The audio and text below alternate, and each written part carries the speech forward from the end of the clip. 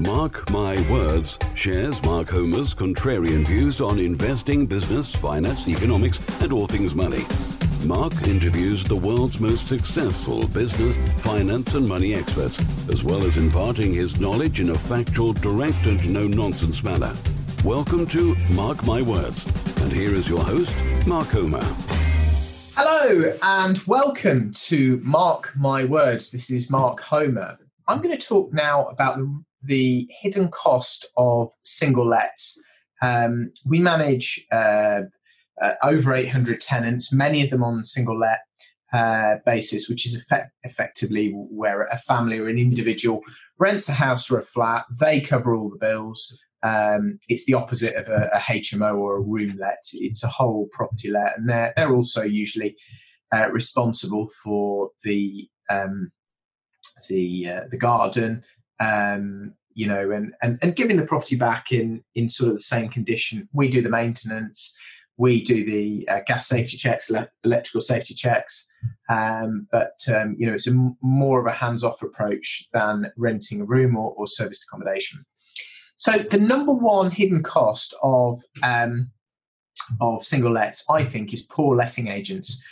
There are many, many poor letting agents across the country. You've got to often kiss lots of frogs before you find a good one.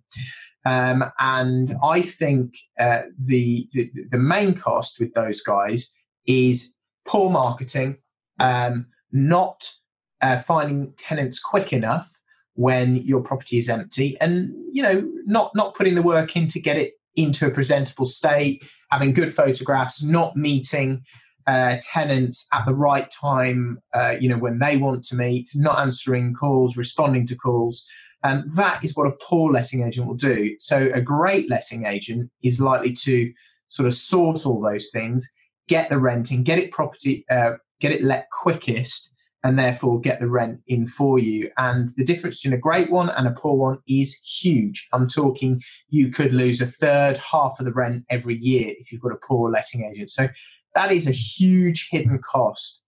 In addition to that, a poor letting agent may not reference your tenants correctly, and therefore they just put poor quality tenants in who haven't been properly credit checked, who don't pay the rent, and then there'll be huge hidden costs of lost rent, eviction costs, which can be thousands, and then you'll have to refurbish properties when you kick them out or they leave, and there's a huge cost in that. So very, very big sort of gulf between a great letting agent and an average letting agent. Make sure they are referencing, credit checking, and checking into the income of potential tenants very carefully.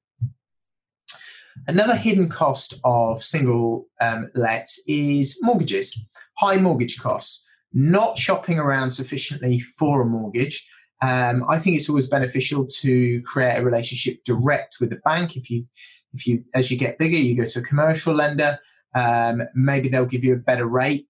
Take them lots of properties at once. Try and take them 250 grand of the debt. As you get bigger, obviously, as you're smaller and doing individual deals, the cost or the percentage interest rate and fees will be higher. But high mortgage costs can cost you in a big way. Short deals, 2-year fixed rate sounds great, but it's not really protecting you against much at all. All it's doing is enabling the bank to get another fee in 2 years' time. And if you've got to move away, then you've got to pay a solicitor and another arrangement fee to another bank. So I prefer longer term deals. I don't necessarily always go for fixed rates, or often I don't. If you look at the cost of those and look at the expectation of the market as to where interest rates are likely to be in sort of 2, 3, 4, 5 years, often, the average rate will be lower if you go on variable. But of course, it's like an insurance product. It'll protect you for that sort of period of time where higher interest rates come through, if they ever do. Oh, well, they will do at some point, but when they do, and if they do during your mortgage term. The third hidden cost I want to talk about is using bridging finance when you don't need to. Bridging can be really expensive, and they often get you in at sort of 0.5, 0.6%. But by the time it comes to exchange, the cost, they may have eked it up to about 1% per month. And then there's arrangement fees on the way in, exit fees on the way out. You often have to pay for their solicitor's costs. I assume they're taking money out of that and the valuation. So I've always found with bridging, I've always paid upwards of 15% on an annualized basis, which I find very expensive. If you can use your own cash from somewhere else, use a JV partner who's maybe going to charge you less, or maybe use a traditional mortgage if you can. Maybe go to a lender who will accept something that's a little bit more out of the box. And you will save a lot of money. Sometimes you have to use bridging, but I think it is very, very expensive if you don't have to. Buying in a personal name can be very expensive with single lets. Section 24 means that you cannot offset all of the mortgage interest against the rental income if you are a higher rate taxpayer.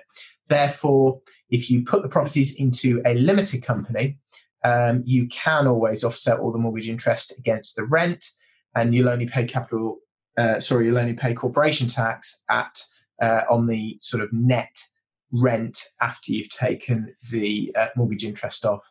So I think there's a big benefit there in buying in a limited company, especially if you want to scale and you want to borrow money against these properties. I think if you're buying in the name of an LLP, partnership or personal, that can be risky with residential property, especially if you're going to scale. The fifth hidden cost would be not choosing the right type of builder for refurbs. If you go and say it's a sort of just a pretty basic refurb where you're just tarting it up, maybe you're changing the flooring, the wall coverings, maybe you're putting a new kitchen and bathroom in, you might upgrade the central heating system. You can use local tradesmen, a sort of gaggle of tradesmen, as I call them.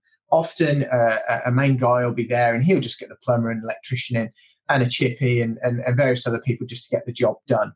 If you're using bigger builders, they've got offices, they've got overheads, you really don't need to use those types, and the cost can double or triple.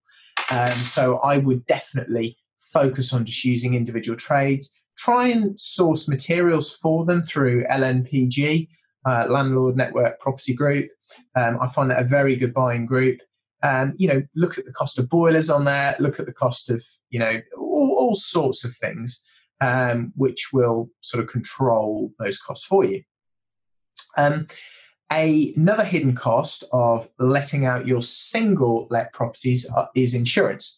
You need to go to a broker who's going to offer a quote for the whole portfolio rather than just going to individual insurers. If you go to individual insurers, the cost can go up and the time will go up significantly. So you need leverage. You need to sort of put them all into one portfolio.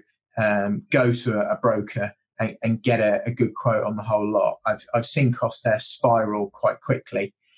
And the final one is not using the right accountant, the right property accountant. That can be huge hidden costs because he might not know how to offset all that you can and how to structure things correctly within your single let portfolio. So I would definitely go and find a very good property accountant. There's lots of videos that I've done on YouTube with accountants. Chris Wilkins is great from Wilkins Southworth. Shaz Nawaz from AAA Accountants. We've got quite a few interviews on there. So I hope that's been useful for you. Those are the hidden costs of single let. That has been Mark Homer for Mark My Words.